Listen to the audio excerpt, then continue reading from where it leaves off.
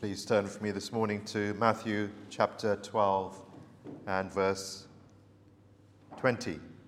A bruised reed shall he not break, and smoking flax shall he not quench, till he send forth judgment unto victory.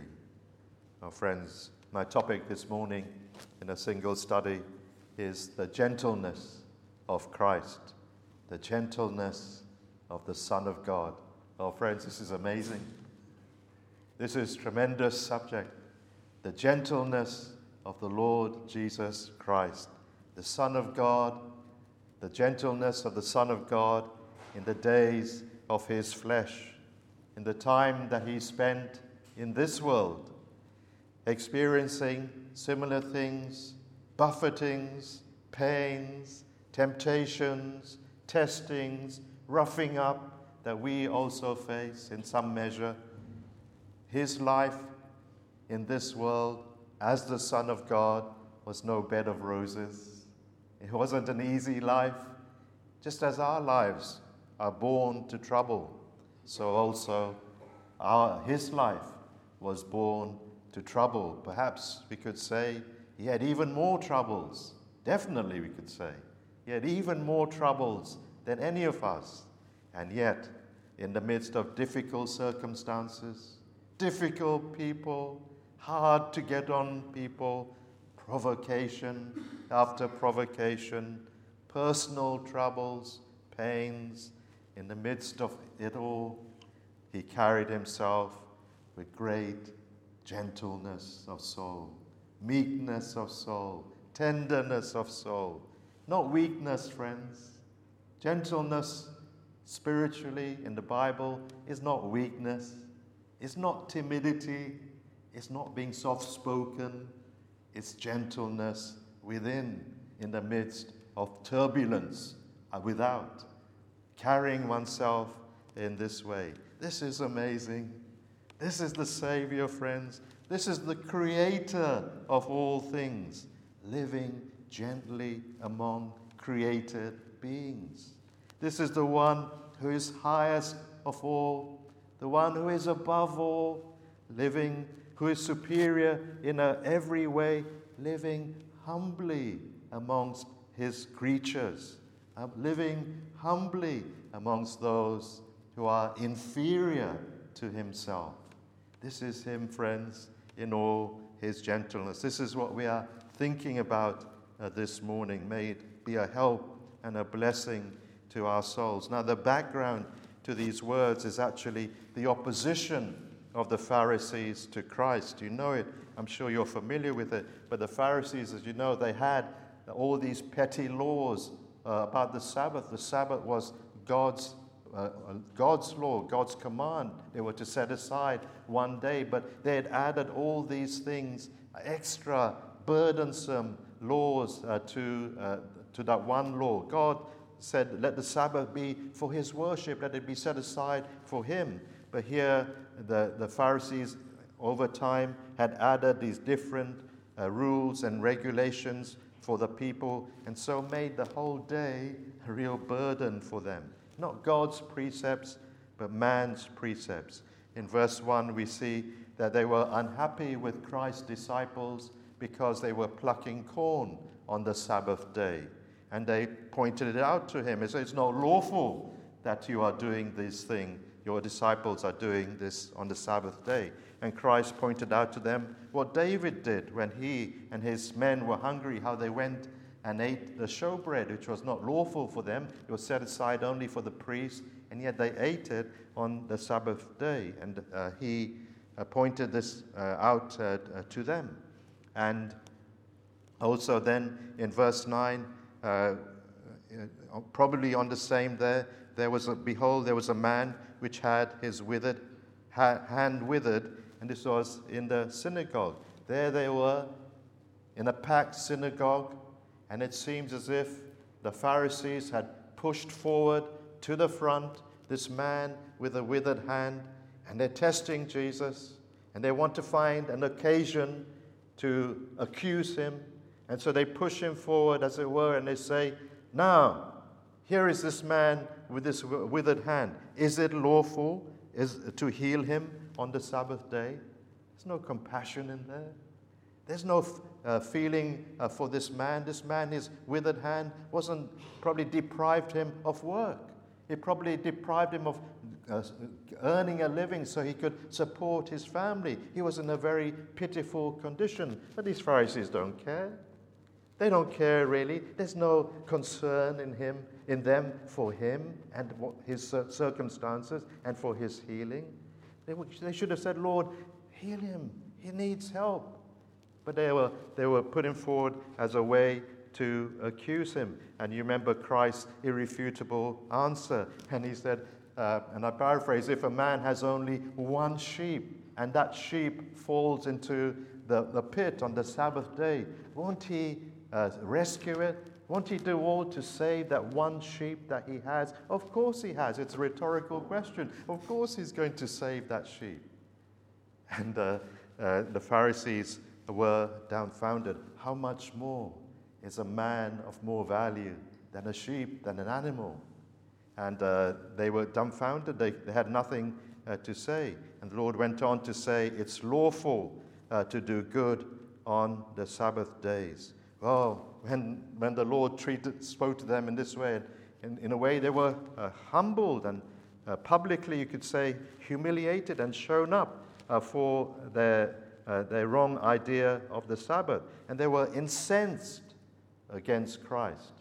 They were mad against Christ. Verse 14 tells us, then the Pharisees went out and held a council against him, how they might destroy him.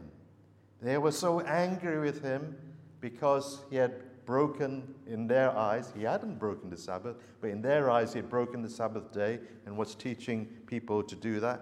And he didn't fall in line with them, but also here they are embarrassed and humiliated and shown up. And so they are very unhappy with him. Luke 6, verse 11, tells us that they were filled with madness. They were infuriated with Jesus because of this. And so they sought to destroy him. They sought to destroy him. They got together on the Sabbath day. The day when they should be doing good, they got together and planned together to put Christ to death. Well, what was Jesus' reaction? Well, he knew what they were up to. And we see in verse 15, when Jesus knew it, he withdrew himself from thence, and great multitudes followed him. He withdrew himself. He knew what they were up to. You could say that he had got them on the back foot when he had answered them in such a way. And perhaps one would have thought, well, now's your time, Lord. Now's your time. You've got them on the run. They've been shown up for what they are. Now gather the crowds. Now build up a following for yourself. You can overturn these religious people and all that they are doing. You can overturn them. You can raise up the crowds against them. They'll be on your side. They'll be with you. They'll follow you. He doesn't do that. Instead, he withdraws himself from that situation. He evades and avoids a further confrontation. He doesn't stand up and fight his corner as he could have done, and quite legitimately could have done. He doesn't gather the crowd and incite them against the religious leaders. He diffuses the situation by withdrawing his presence from them. He withdraws, and he went to another place, to the shores of Galilee, and great multitudes followed him there. And we read he healed all who needed healing. And verse 16, and he charged them who were healed that they should not make him known.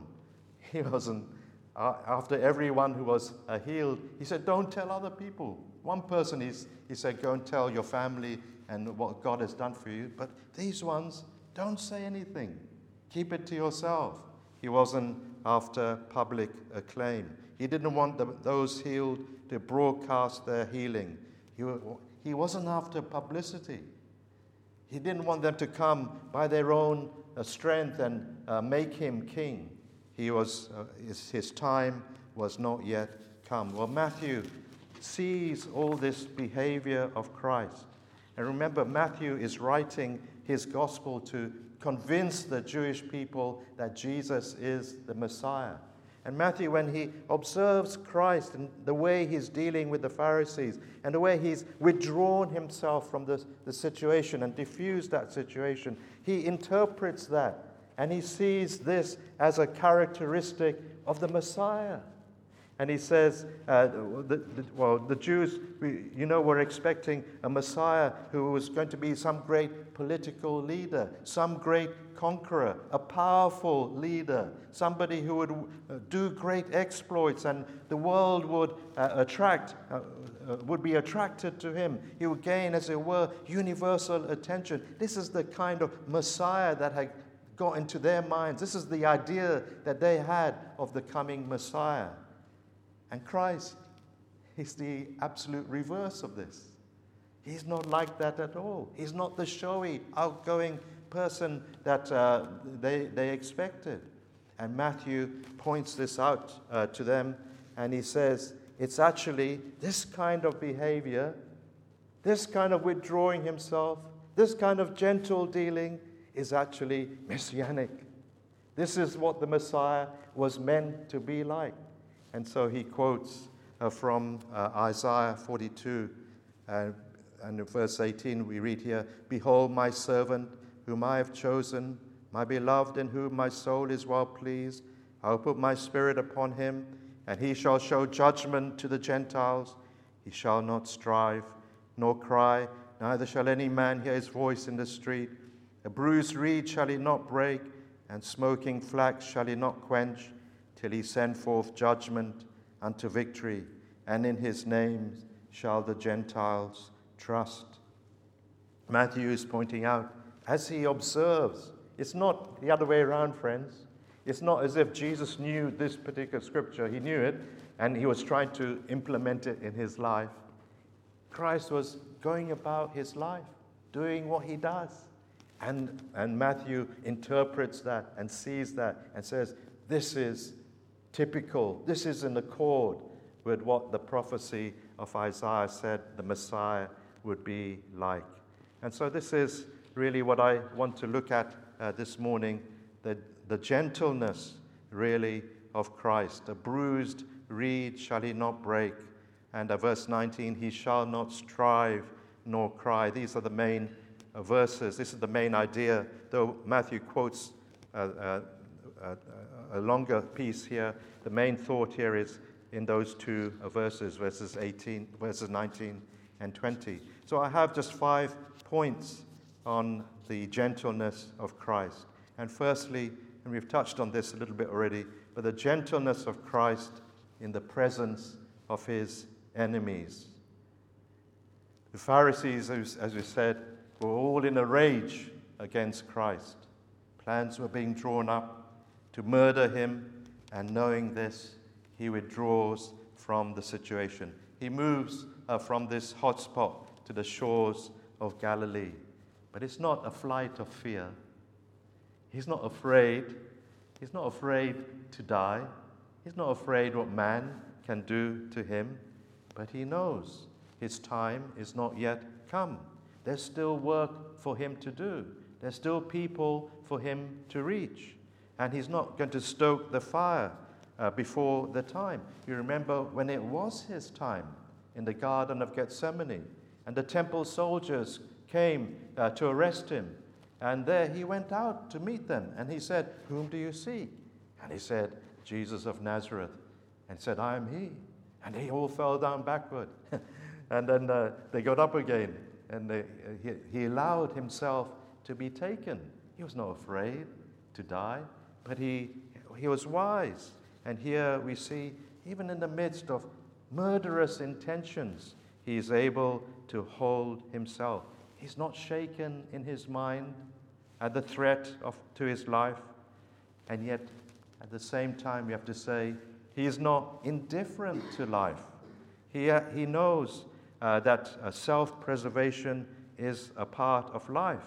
It's a feeling that is common to us all, to preserve our lives. Sometimes it would be foolish to go headlong into a situation and think, well, I am a Christian, God will protect me. God is sovereign. He can do anything. Well, sometimes wisdom is needed, friends. We know even the Apostle Paul, when the plans were put into place and the message went up to Caesarea where Paul was under arrest, and they said, let Paul come down to Jerusalem. But they planned to ambush that journey down and to kill him along the way. And when Paul found out about it through his nephew, well, he told the Roman soldier, and plans were made to move him to a different place overnight. That's wisdom. He didn't say, yes, I'll go, God will protect me. That would be foolish. What about Luther, when after the diet of the worms? When he was on his way back, he was actually kidnapped for his own good and he put into a castle. But again, to preserve his life. And then there's William Tyndale, also translating the scriptures into English for the common person, the common people to read. And his life was in trouble. His life was in danger. And he had to flee England and go to Belgium and to Europe, the continent, to work, to save his life and carry on the work. That's wisdom, friends. And so also we see here with Christ, he withdraws himself. But he didn't run.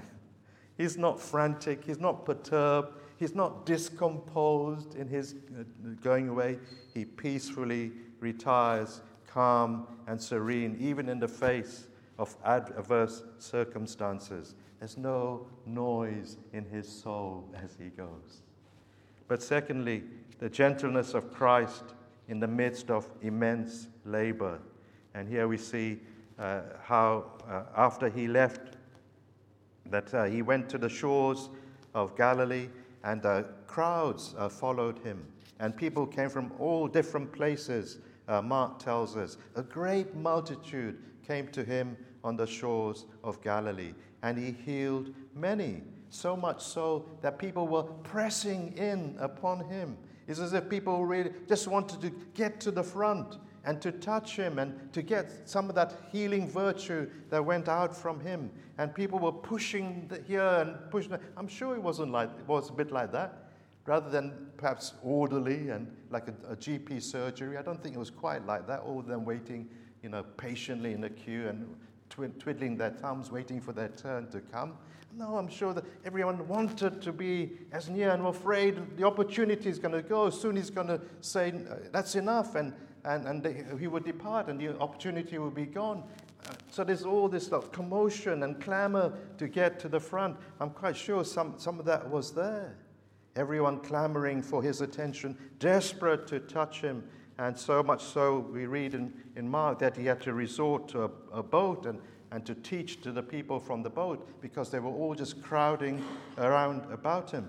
Well, friends, such attention, would have disturbed us.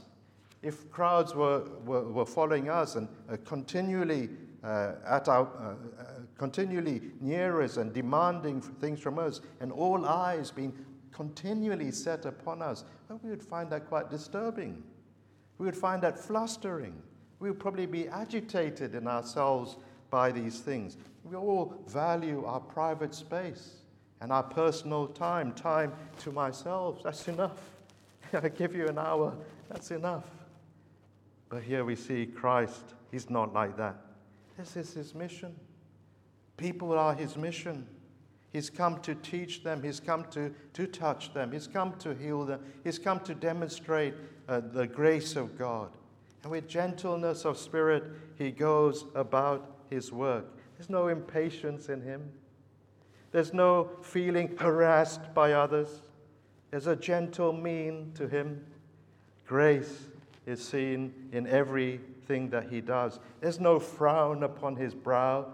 Oh, not another one. Is this the last one? The disciples will probably say, oh, let him go. Send him back home. They did.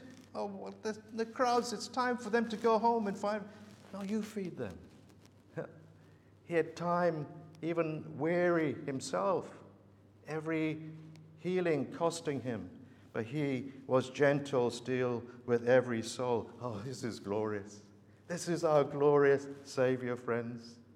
When I was in China, the students university students. They still thought, oh, you come from England? English people are gentlemen. English people are gentlemen. I said, well, that's a bygone day. It's not quite the same today. It used to be gentlemen, but their idea, the pinstripe suits, the umbrellas, you're walking along, they've still got that idea in their mind. All Englishmen, I like that, all Englishmen are gentlemen, polite, courteous, gentle in their dealings with others. Well, that was really a bygone age, isn't it? But was it real? Was it real, that gentlemanliness? Wasn't it down to etiquette? Wasn't a lot of it put on? Wasn't a lot of it just for show or training, outward training in these things?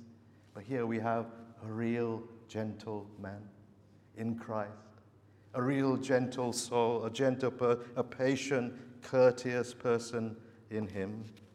But then thirdly, we see the gentleness of Christ also in his unostentatious life and his ministry.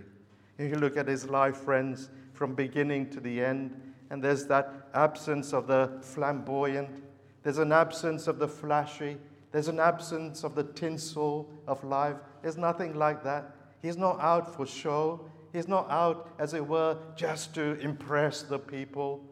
Oh, friends, there's this absence of it when you read through the Gospels. Look at verse 16, we're mentioning, he charged them that they should not make him known.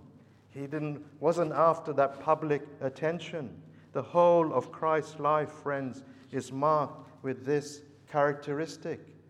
We're thinking these days about the incarnation, the coming of the Son of God into the world.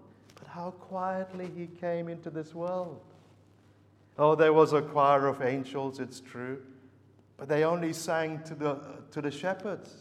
How few people knew that the Son of God had come into the world. How few people were aware of it. He comes into this world almost unnoticed. Almost unnoticed. There's no royal proclamation from the palace. King Herod even doesn't even know. He's stunned when the wise men say to him, where is the king? He who is born king of the Jews. He doesn't know. He's come in this gentle, quiet way. You would have thought the bells would have chimed from every place when he came in. You would have thought there'd be fireworks. Instead, friends, there's this relatively quiet entrance into the world. And you look at those hidden years. Oh, so little is said about obscurity, growing up there in that obscure village of Nazareth with those poor parents and with that occupation, that carpenter's occupation. That's all he had. We don't know anything about it. It's hidden away. Then you look at his public ministry, and again he carries it out in the same spirit. He appears in this world not as a king to be served, but as a servant. We have it even here, verse 18. Behold my servant. He takes upon him the form of a servant, and as a servant he carries himself throughout his public ministry. He mingles with the lowest of the low. He mingles with the lowest in society, the despised, the outcasts of society, the rejected of society, and he deals gently with those souls that come his way. Those who are despised by others, he befriends, and he speaks the word of grace to them. Has no man condemned thee, O prostitute? Has no man condemned thee? Neither do I. Go and sin no more. This is him. This is how he deals with souls. We gently, verse 19 says, he shall not strive nor cry.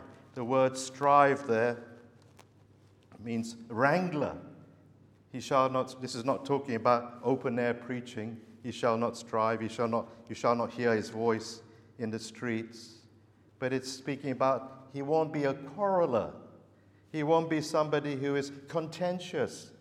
The Messiah. He's not going to be somebody who's going to be whipping up and stirring up the crowds in the public. to rise in rebellion against their leaders. That's not the kind of person he's going to be. He shall not strive nor cry, neither shall any man hear his voice in the streets. His sermons, friends, we could say even quite gentle sermons. He's no declaimer.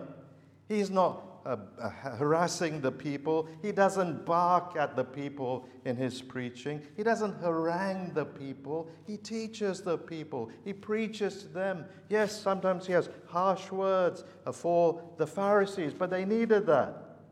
But when he was speaking to the general public and the common people, his words were very gracious words. Here is the speaker who is not an ambitious orator, who is not after the praise and adulation of the people, but he speaks to them as if wanting to just get the message across to them. And so he plucks up illustrations from everyday life to reach out to them. And so the common people heard him gladly. This is how he was. He didn't bark and shout at people, but he called them to repentance. And then the tender way that he dealt with people, verse 20, a bruised reed shall he not break, and smoking flax shall he not quench. That speaks about his tenderness in dealing with souls. A broken reed, well, they used to use reeds apparently for musical instruments. But if it was broken, well, it was good for nothing. Throw it away, put it on the rubbish heap. But not with Christ. He says a broken reed he won't throw out. And the smoking flax he will not put out. And he will not quench. The smoking flax, that's the lamp wick. And it was a strip of linen. And when there was just a little bit of oil on that linen, well, it would burn very dimly, and it would smoke, and it would be on the verge of going out.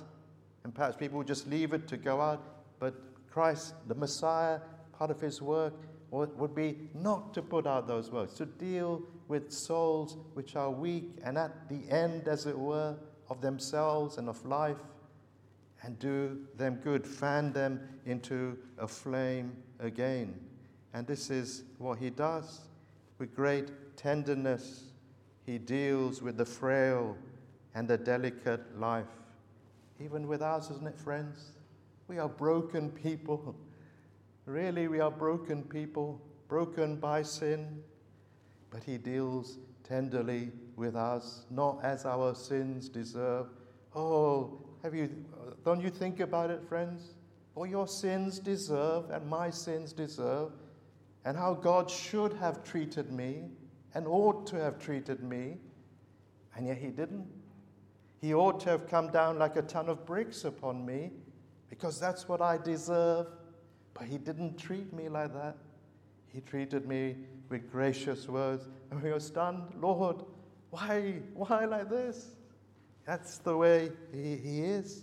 He heals the broken-hearted, the weak in circumstances, those who are weak perhaps because there are overmuch trials in their life, or they were overwhelmed by the difficulties that they are passing through at this stage in their life.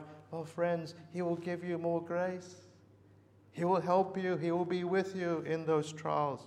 Perhaps some of us are weak in body, and the powers of our youth are not there as they were before. And that's a great cause of trouble and anxiety to us. And we feel perhaps life is ebbing away. Oh, the Lord will uphold you. The Lord will keep you. He won't break you. He will deal tenderly according to your situation. He will accept still what you do for him, even though it's not as outward and as powerful, as vivid as it was in your youth. Some people are weak in intellect, in the sense that they cannot grasp the things of God as they used to, or as they'd like to. And they're slow learners. Well, the Lord will teach you as a slow learner. He will teach you repeatedly again and again until you get it. Perhaps some are weak in the faith in the sense that they're new believers, and you just come to know Christ. But he won't push you and rush. He will treat you according to where you are. He will help you. He will deal gently with you. He will teach you day by day. Oh, this is the Savior, friends, that we love and that we serve. This is how he still deals with people in this tender way. But then we must move on. His life, of course, his death on Calvary's cross. Oh, how gently he departs. Amidst the barrage of cruel words ringing in his ears, taunts, cutting words, hurtful words are spoken to him, provocation after provocation. If you are the Son of God, if you did this. And yet, in the midst of all these things, he bears them all. There's not a word of retaliation that comes from his lips. Hear what he says, Father, forgive them, for they know not what they do. And again, Father, into thy hands I commit my spirit. This is him. This is the Son of God. Learn of me, he's saying as well to us, for I am meek and lowly in heart. Learn of me. Then you go to the resurrection 3 days later. Again, there's no fanfare. He rises silently, as it were, from the dead. There's no everyone waiting outside the tomb, waiting for it to happen.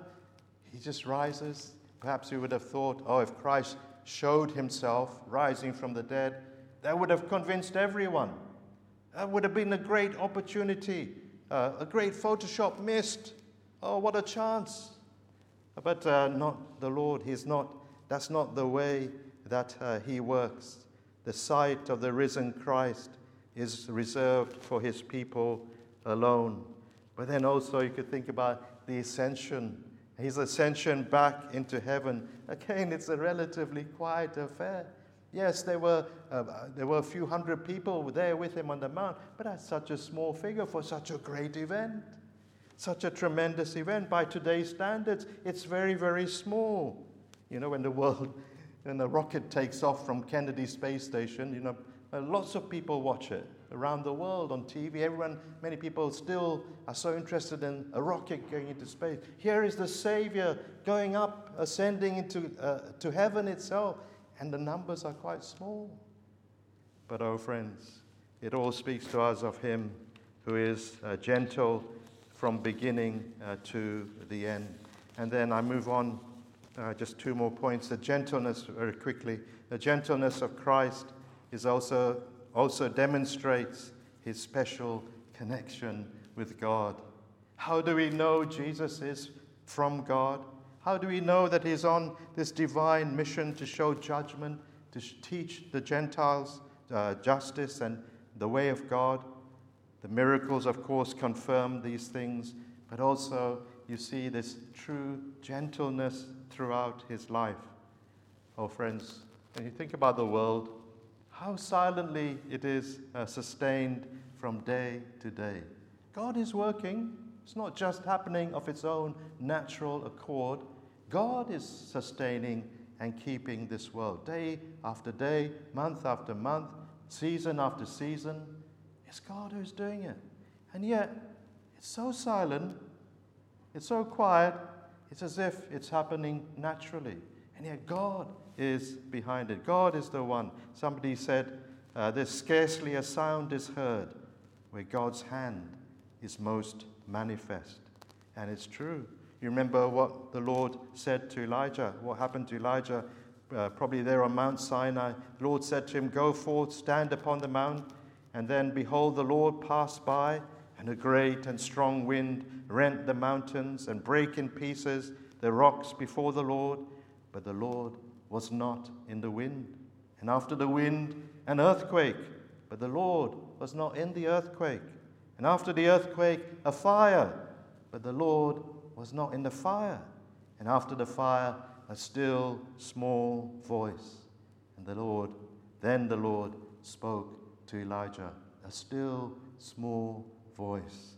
This is him, friends. This is how God often works. Christ, he must be of God. He must be from God. Perhaps you could say in the words of that blind man, for no man can carry himself with such gentleness throughout all these things unless God be with him. But then finally, the gentleness of Christ will one day win the confidence of the world.